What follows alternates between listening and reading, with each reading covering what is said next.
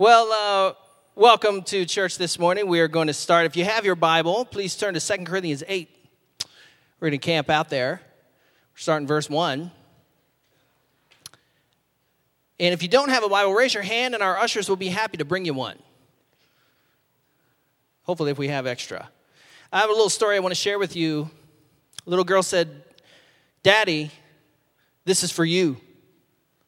Who could turn down a handmade gift from such an impossibly cute, pudgy-cheeked, saucer-eyed 4-year-old? Her name was Carissa. Her name even means grace. But her chintzy, tight-fisted father could only see waste in the gift. Money was tight. Resources were scarce. The thrifty dad scolded his little girl for wasting an entire roll of golden-colored wrapping paper on one little box. What's more, there was nothing in the box. She didn't put anything in it. So, this miser, this penny-pinching skinflint, decided to teach his daughter, his wasteful daughter, a lesson about managing resources. He said, "Dear, you shouldn't have wasted this nice Christmas paper on this box. And we don't put empty boxes under the tree. And you should have asked permission." And Carissa, the 4-year-old, interrupted. She said, "Daddy, the box isn't empty. I filled it." He took the box and looked into it as if he had missed something. And she said, "Can't you see it?" And he said, "See what?" 2 big tears broke over her little eyelids as she said, "Daddy, I blew kisses into the box. And I blew them in there so that whenever you want, you can open the lid and get one out." Have you ever needed a do-over? Man, I'd have. For the rest of his life, this thrifty father would take this little symbol of her love, leave it by his bedside, and every day he would wake up and he would remind himself to open his eyes to all of the gifts of love and the provision that God had brought into his life. And on occasion, he could be caught sneaking a kiss out of that box. And today I'm asking the question, how is it possible for us as believers in Jesus to live with open hands, to receive and to give in a tight-fisted world? It's the last installment of our Epic Grace series, and today I'm going to be asking the question, how can we live lives of epic generosity? Generosity is the ability to give out of the storehouses of what we got. Our emotional, physical, mental, material resources. And God has asked us, He has called us to live lives of generosity, not of miserliness. 2 Corinthians 8, 1 and 2. Here's what it says. Paul is writing to the Corinthians, and he says, "Now, brothers and sisters, we want you to know about the grace that God has given the Macedonian churches." Verse 2, "In the midst of a very severe trial, their overflowing joy and their extreme poverty welled up in rich generosity." Hold your finger there. We're going to come back to the Macedonians. But I want to crack open this topic by establishing this all-important truth. And here it is. You can write it down if you're taking notes. In order to live lives of generosity, epic generosity, we must first change our perspective. Generous living starts with the gift of sight. I've got this friend who, she lives in a beautiful suburb, beautiful home in a beautiful suburb, a beautiful part of the world, beautiful part of the country. A lot of people would envy her situation, and she has this husband, and he's not just some ordinary husband. This guy's a rock star. This guy's a fighter. What I mean by that is he gets up every single day and he fights for his family. He fights traffic on the way to work so he can get there on time. He fights when he gets there. He fights the competitors within his company for a place of influence so he can earn more for his family. He's a good man. He fights his competitors outside of the company so that he can get more contracts and get more accounts. Every day, he summons his creativity and his very self, and he marshals it and brings it to his job so that he can fight and wage war for his family. Against what? Against a hobbled economy, a broken political system, a competitive marketplace. And his family enjoys the spoils of his struggle. Moreover, this guy is there for his family. He's just not always working. Man, he is at every game. He is at every event, every dance recital. This guy is there when he can be. Emotionally, he's patient. He's an adoring, doting father. But she, the wife, for whatever reason, has descended into the madness of drug addiction. And she has cost her family a small fortune in and out of rehab, jail, courtrooms. And her habit is a rapacious hunger that cannot be filled. It is a thirst that is never quenched. It is a deep, yawning demand for more, more, more. That's what addiction is. That's what hell is. Hell is chaos where there ought to be order. Hell is enslavement where there ought to be freedom. Hell can be a self-made place, a state of self-destruction. But the self-destruction is never really confined to the self, is it? Because when we self-destruct, we suck others into the dysfunction that we have created. There is always collateral damage in this kind of hell. And I have often thought about my friend, how is it possible that God has planted her in the middle of this verdant garden of provision, abundance, beauty? How is it possible that she is torching it one patch of earth at a time? How can she be so oblivious to the wanton devastation that she is causing her little kids and the permanent damage to her relationships and her marriage? And I know the answer. The answer is she can't see. She's blind. She doesn't see all that God has brought into her life. She doesn't see these beautiful little children as gifts from her heavenly Father. She doesn't see this husband who works, who sacrifices every day so that family can have everything. She doesn't see it. And what she needs is not more stuff. What she needs is the gift of sight. And that's what we all need, my friend. The reason why I am a taker by nature and not a giver. You guys have babies? You know, when babies come into the world, oh, they give you so much. As Simon Garfunkel said, they take you to heaven. They do. But they take so much away. They give life and they taketh it away, don't they? They do. They take away your energy. They siphon the life out of you bit by bit, but yet they give you so much joy, so much emotional stuff going on when you have one. But we are born into this world as naturally born sinners. And the reason why we're takers, incurable takers, is because we're sinners. The reason why I am a vapid consumer, bent on my own consumption with a gluttonous hunger for more, is because I was born into sin. And sinful eyes can only see the world through lack. It can only see a world with scarcity. It can only see a world for what it hasn't provided for me. But God wants to open our eyes so that we can see a world of abundance, so that we can see all of the gifts that he's brought into our lives. I know some of you here, you have a wonderful family situation, but some of you do not. Some of you walked in that door and you don't feel like your family is a gift. You feel like your family is a curse, a deficit. And I want to let you know, this is your family, the family of God. You are rich in family, my friend. You're rich in the people who are sitting in this room. And I'm going to challenge you to take the opportunity, take the challenge to get to know those folks.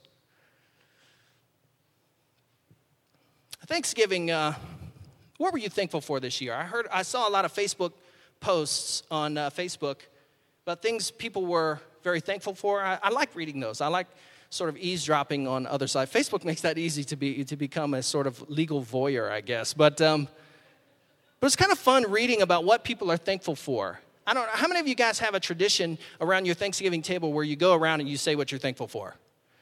Yeah, some of you. That's what we do at our house. And everybody was going around, and I have a very quiet family, so they never elaborate on anything. They just say, thankful for family.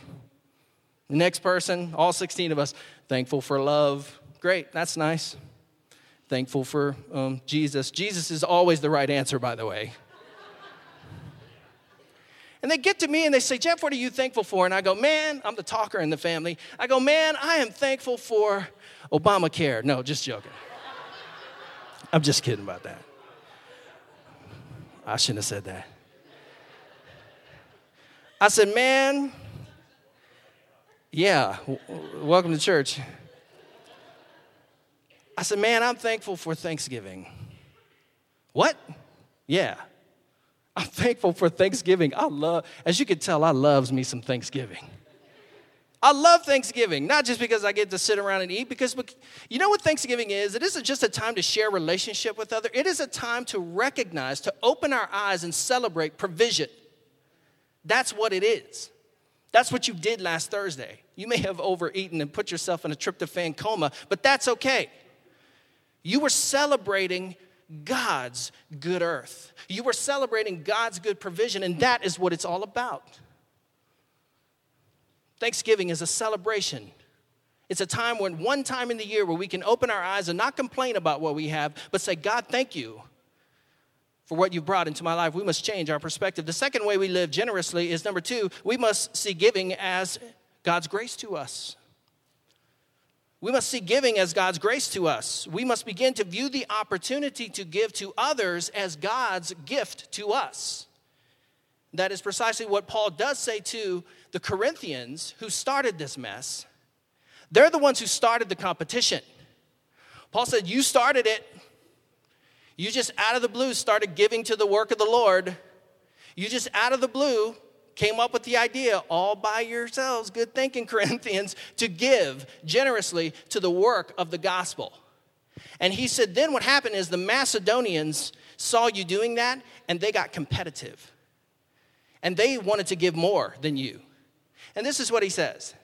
Verse 1, he says, and now, brothers and sisters, we want you to know about the grace that God has given the Macedonian churches. Look at what they did. They urgently pleaded with us for the privilege of sharing in this service to the Lord's people, so that you see to it that you excel in the gift of giving. You see, what they did is they said, Paul, let us give. It is a privilege to give to the work of the Lord. Paul was going around to the churches taking offerings so that he could do two things. One, support the work of the apostles in the gospel, and two, so that he could support the poor in Jerusalem and to make it so that they wouldn't die. And so he's going around to these rich Greco-Roman churches, and he's saying, man, you guys, cough it up. It's Cough It Up Sunday. Let's give so that these people can live and so that the gospel can go forward. But these Macedonian Christians, there are some things about them that Paul had to say. Now, notice Paul does not just say God's grace is what we get from God. It's our ability to give to others. He says they gave in spite of their circumstances, not in light of them. In verse 2, he says in the midst of a very severe trial, they gave. Their overflowing joy and extreme poverty welled up in rich generosity. They gave in spite of the fanatical persecution of their pagan peers. They gave in spite of the fact that they were going broke being Christians. Because in the marketplace in Rome, you had to take what was called the mark of Caesar in order to engage in the marketplace. So in Ephesus, for example, before you went to the agora or the marketplace to sell your goods, you had to stop at the temple of Caesar and you had to pledge your allegiance to Caesar. And then they would put an ashen mark on your hand or your forehead to show everyone else that you were a Caesar worshiper. Then you could go into the marketplace and then you could buy and sell.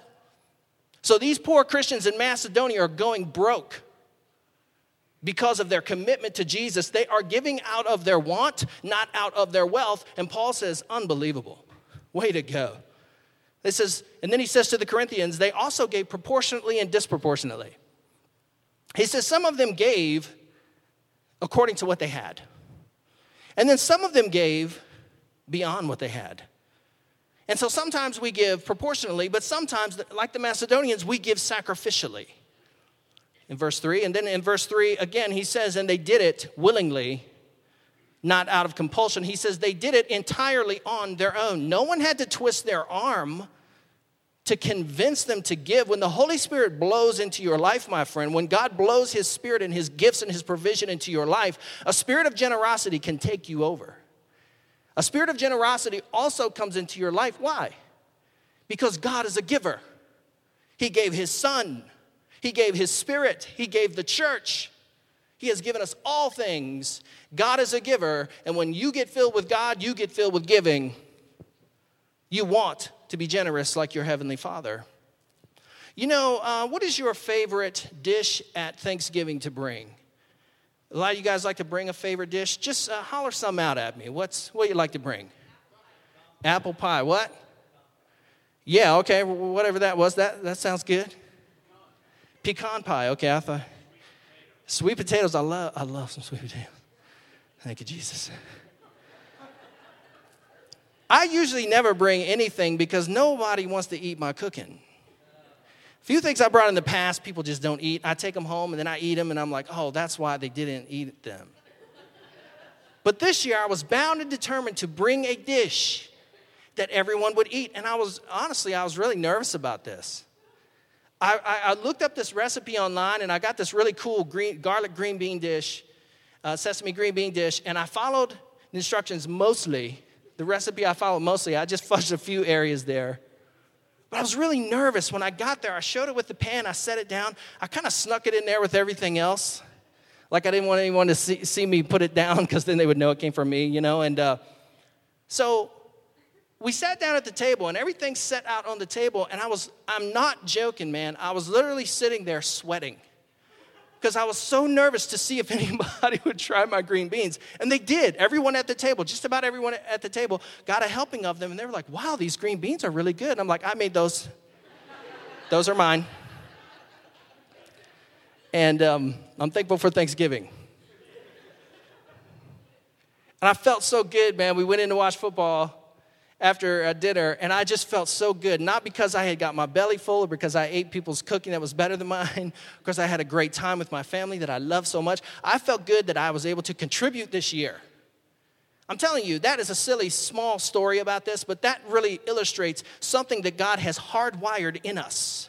He has sort of stitched us together to really, really enjoy contributing. You see, when you bring something to the table, you get a lot more out of it.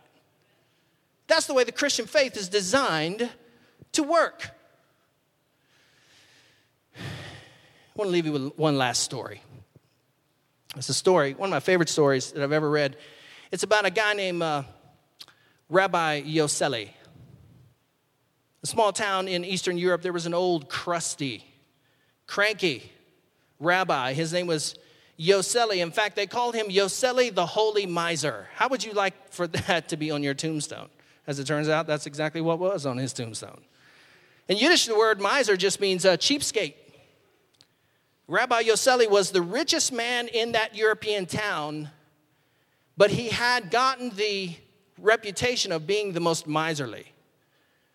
No one ever knew of him ever giving a single red cent to the needy. Every Sabbath, some poor, desperate soul would end up on his doorstep begging for money, asking Yoseli to help them buy groceries for their Sabbath weekend. And every Sabbath, they were turned away. In fact, he was so disliked that no one even showed up for this rabbi's funeral. Now listen, if I die, I want y'all all to be there, okay? Every one of you. But no one even showed up for this guy's funeral.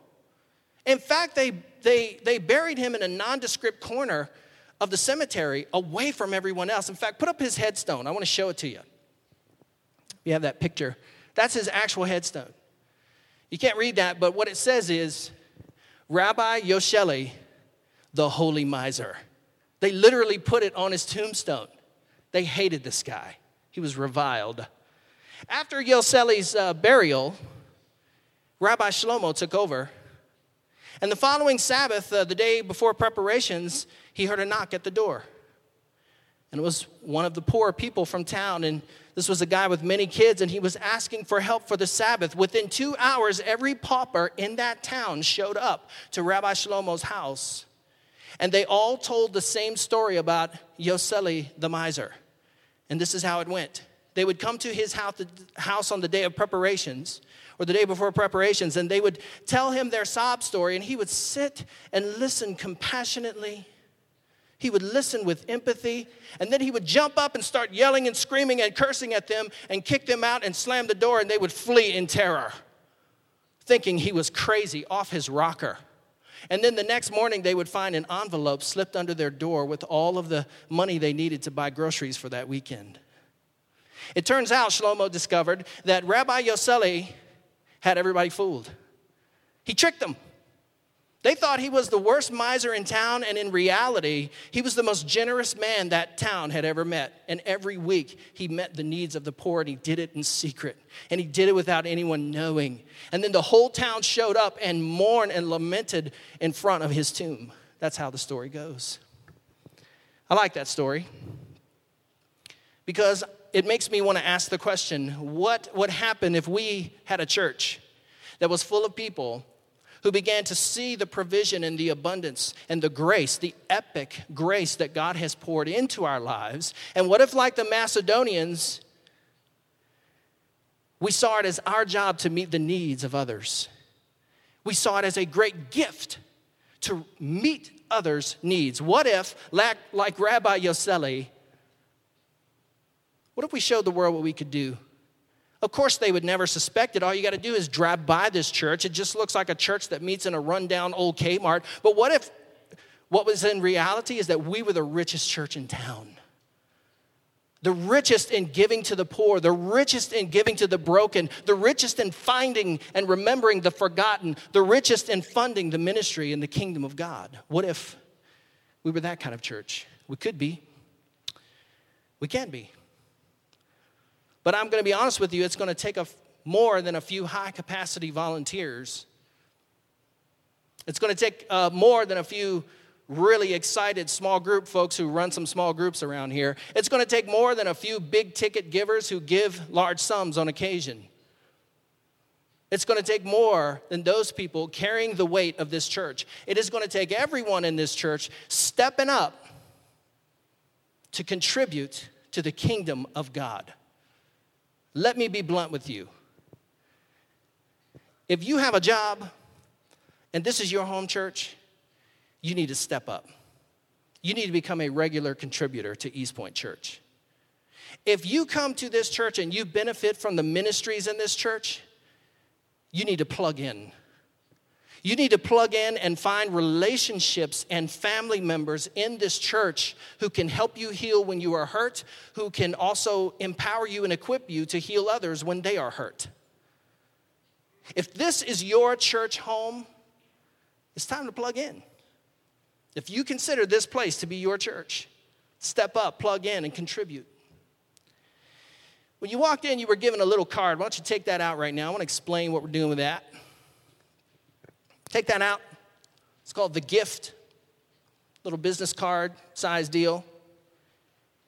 And here's what Matt and I are getting at. And Nate last week, who did a wonderful job talking about service.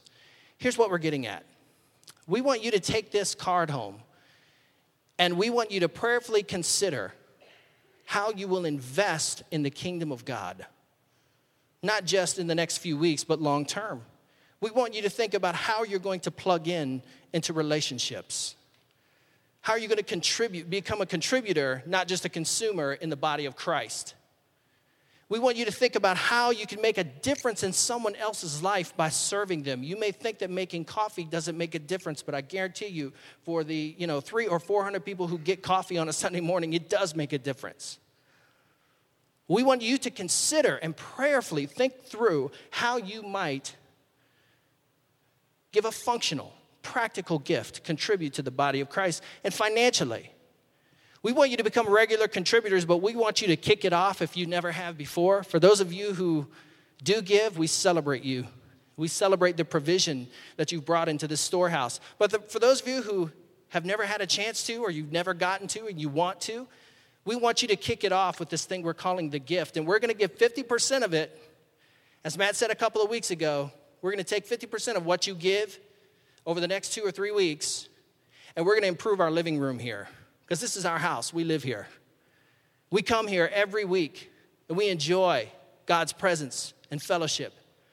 And we want to improve some things in this place. We are so grateful and so thankful for this rundown old Kmart. I don't know if you are, but we are. We think it's cool. We love this place. But we want to make it easier for lost people and outsiders to come in.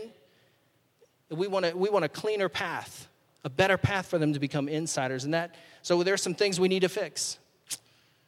We want to give the other 50% to Life Services, which is a ministry, frankly, that we have to outsource to because we can't do what they do nearly as well as they do it. I mean, frankly, they can reach some single moms and reach some people that we don't have the infrastructure for, and they're amazing. They're an amazing gift to the body of Christ. And so we want to give 50% of it to them. So we want you to prayerfully consider how you're going to become a person of epic generosity.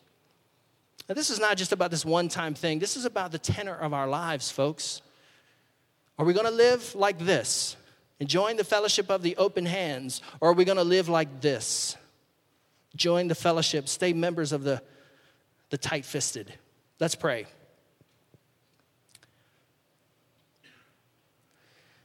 I just want you to seal this in your heart right now. I just want you to take a minute. This may seem odd, but I want to give you an opportunity to respond in faith to Jesus. Maybe you're sitting here and you say, Jeff, I was like you. I am like you were. I'm a sinner. And it's hard for me to see my life, my broken family. It's hard for me to see my world through the lenses of provision and abundance. All I see is brokenness. But I want to see the world with eyes of faith. I want to look in the box that is my life and see God's provision and abundance. I want to see with those eyes. If that's you today, will you invite Christ to be the Lord of your life? Say something like this with me. Heavenly Father, today I'm submitting.